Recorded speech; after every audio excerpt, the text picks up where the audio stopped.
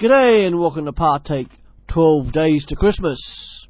We're on day 6 and we're looking at the Messiah's arrival from Zechariah chapter 9, verse 9 to 12. Starting at verse 9. Rejoice greatly, daughter of Zion. Shout, daughter of Jerusalem. Behold, your king comes to you.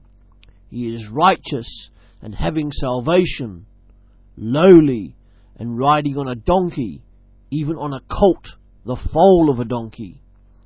I will cut off the chariot from Ephraim and the horse from Jerusalem, and the battle bow will be cut off, and he will speak peace to the nations, and his dominion will be from sea to sea, and from the river to the ends of the earth. As for you also, because of the blood of your covenant, I have set free your prisoners from the pit in which there is no water. Turn to the stronghold, you prisoners of hope. Even today I declare that I will restore double to you. The King is coming. We have seen in Isaiah that the coming Messiah was a servant prophet, a servant disciple, and a servant king. And today we switch over to the book of Zechariah to look at in more detail about this servant king Messiah. Zechariah is writing a couple of hundred years later than Isaiah. And Zechariah gives us a picture here of how the Messiah will announce his arrival and what sort of qualities that this servant king will have. He comes into Jerusalem on a donkey. The phrases daughter of Zion and daughter of Jerusalem are terms symbolizing God's people who believe. It is a scene of exaltation, excitement and emotion. The people recognize this man as their Messiah, their servant king. And he is royalty.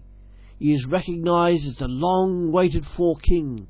He is your king, O nation of Israel. King is referring either to the Lord God, Isaiah 43 verse 15, or a king from the line of David, 2 Samuel 3 verse 17. This king is both, and is therefore the definitive king of Isaiah 9 verse 7. He is described as yours, because this king is not a foreigner, but an Israelite. But his arrival is not just for the benefit and gain of Israel, as Zechariah goes on to clarify. He is for all nations. And this king is righteous and rules righteously. In the example of Alexander the Great, we see a ruler who had great vanity, and this vanity caused him to act injudiciously at times. Alexander the Great could have been the fulfillment of the previous section of Zechariah, particularly with his marauding forces, who conquered all known lands as far as India. This kingly ruler, however, will reign with righteousness and justice and fairness. This Messiah king will desire to enact God's will in all circumstances and at all times. He will have and give perfect obedience to God. Throughout the Old Testament and in Isaiah, as we have seen, righteousness is part of the Messiah. And he brings salvation. This servant king comes with salvation and saving power. The Messiah shows himself as one who saves and offers salvation to the people. He has come to help and restore people back into an obedient relationship with God. Again, as we have seen with Isaiah, who wrote about 200 years ago, before Zechariah, righteousness and salvation are combined in the servant king. Isaiah 45 verse 8 and chapter 51 verse 4. And he is gentle. In the translation that I have used, the word is lowly, but perhaps a better translation is gentle. The extended meaning of this word in Hebrew signifies a person or a man who has known suffering and sorrow and has lived and lives a simple lifestyle. Humility is worn by this servant king like a crown. There is no pride in this man, this king. but he has a gentle and humble spirit. This is reflected again by Isaiah in Isaiah 53 verses 1 to 3, where the servant king would endure rejection and suffering. And perhaps the greatest symbol of his gentleness and his humility is the transportation he is on. A donkey. Donkeys were ridden by every class of people, and this is to signify that the king is one of the people, and he arrives unassumingly. So what now? What will this Messiah do? Peace will reign.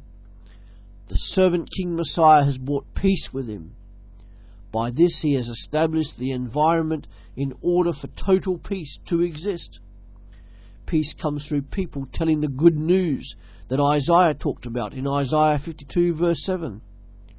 How beautiful on the mountains are the feet of him who brings good news, who publishes peace, who brings good news of good, who publishes salvation, who says to Zion, your God reigns.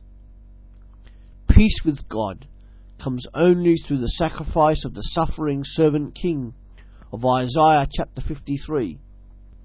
A life of obedience to God in all those who follow this Messiah will bring about peace between people and nations. This Messiah's reign is not limited to Israel, but all nations of the world. And the second coming of the Messiah is hinted at here, but we will save that for a couple of days' time. And this Messiah, this servant king, he releases prisoners. This Messiah will release those who are enslaved to sin and are prisoners to sin's power. He will deliver them because of the covenant that exists between God and Israel. But this king will have a new covenant between God and all people of all nations, where God will live inside those who place their hope and their trust in him. This new covenant means all people can be saved and be set free from the guilt and stain of their old sinful ways. They will be able to live a life of total obedience to God by submitting to this king. And how is Jesus this king?